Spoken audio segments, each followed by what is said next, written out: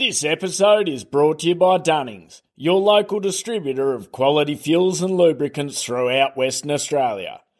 Dunnings Fuel operate their fleet of trucks 24 hours a day, 7 days a week, and on a daily basis have trucks operating in the whole state.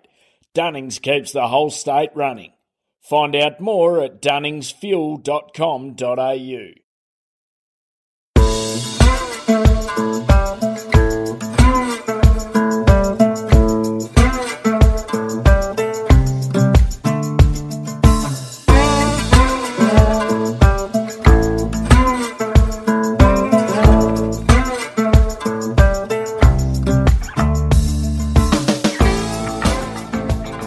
Listening to the Central Station Podcast, where we bring you stories of what life in the outback is really like and why many wouldn't live anywhere else.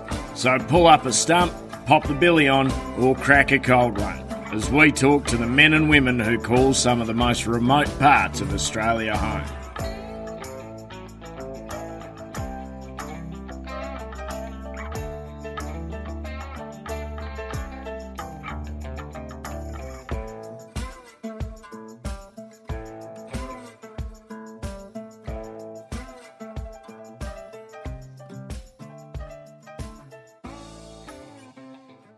Hi, this is Anne-Marie Huey, and this is my story, Hard Choices, Lessons from a Little Cat.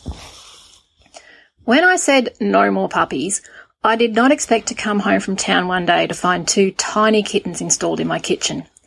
These little cats, one girl, one boy, had been abandoned by their mother and were found, of all places, in the dog run.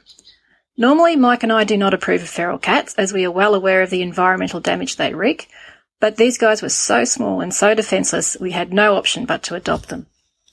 It took a couple of days and some serious bribery in the form of mince and milk, but eventually they came round and turned into 2 very loving and very much loved family pets. They were moved from the kitchen to my office and began growing rapidly. Being kittens, they were extremely playful and constantly looking for adventure. Before long, I felt they were rapidly outgrowing my office, but with so many dogs I could not let them out to explore during the day. My solution was to wait until all the working dogs had had their final exercise and feed for the night and were securely locked in their pens, and the pet dogs were also chained up for the night. Then I would let them out for a couple of hours in the evening to broaden their horizons. This worked really well, until one night it didn't. Biddy, the little girl, did not come in for a dinner. By 9 o'clock I was really worried, so I began searching for her. Eventually I found her curled up in a spare wheel in front of the workshop. The minute I picked her up she began to purr loudly and I thought we had dodged a bullet. I took her back to my office and put her down in front of her food bowl, and that was when I realised something was terribly, dreadfully wrong. It was like the left side of her body had no power and she could not stand up. She wasn't paralysed, as she could still move her legs, but nevertheless something was seriously wrong.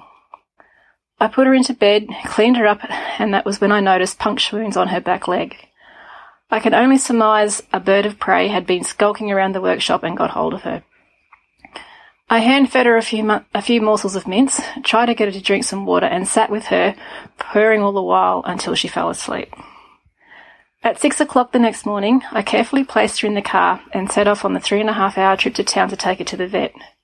We hadn't had her long, but she had firmly cemented a place in our hearts, and I was determined to give her every chance at survival.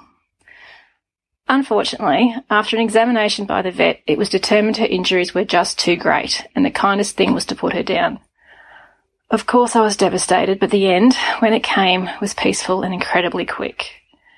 Then there was nothing else to do but put myself back together and get on with a 3.5-hour drive home. I always find driving is a great time for reflection, and that day was no exception. I began asking myself if taking Biddy to the vet was really in her best interest, or mine. If I were to be brutally honest, I probably knew the night before that she couldn't be saved, but I also know if I would have always had that niggling doubt and associated guilt if I hadn't tried. So was my act of kindness really the right thing to do, or would a quick end 12 hours earlier have been better for Biddy? Either way, my conscience is not entirely clear, but I can at least console myself with the knowledge that though Biddy's life was short, it was happy and filled with love. I then began thinking about how this experience contrasts with some of the standard animal husband procedures we routinely carry out on our cattle.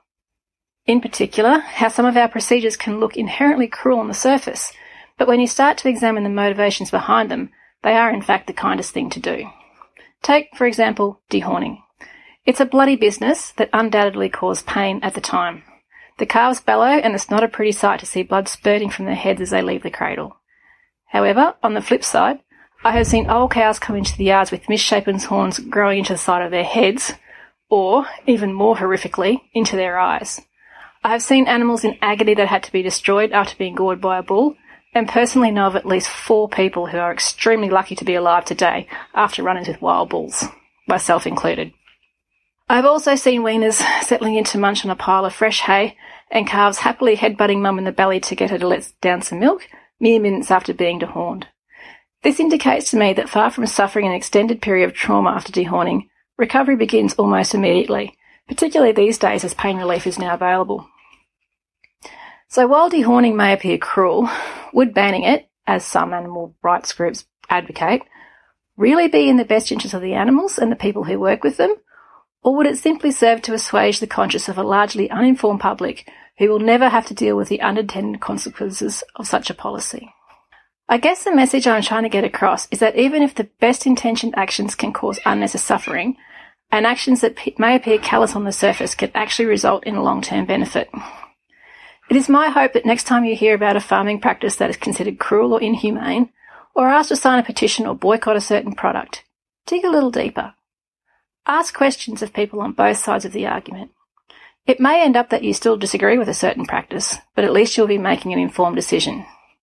And when you get home tonight, give your cat, dog, or a guinea pig an extra pat from me. R.I.P. Biddy.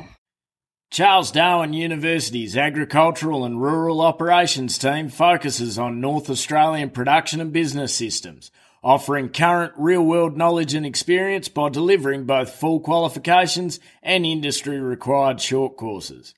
Courses at the rural campus are designed to develop the skills required for work on a North Australian beef cattle property or in the top-end agricultural industry, while providing a sound knowledge base in the pastoral and/or agricultural industries. They have dedicated staff who specialise in workplace training and assessment and recognition of prior learning. They will come to you and they service some of the most remote areas in the Northern Territory. Find out more at cdu.edu.au.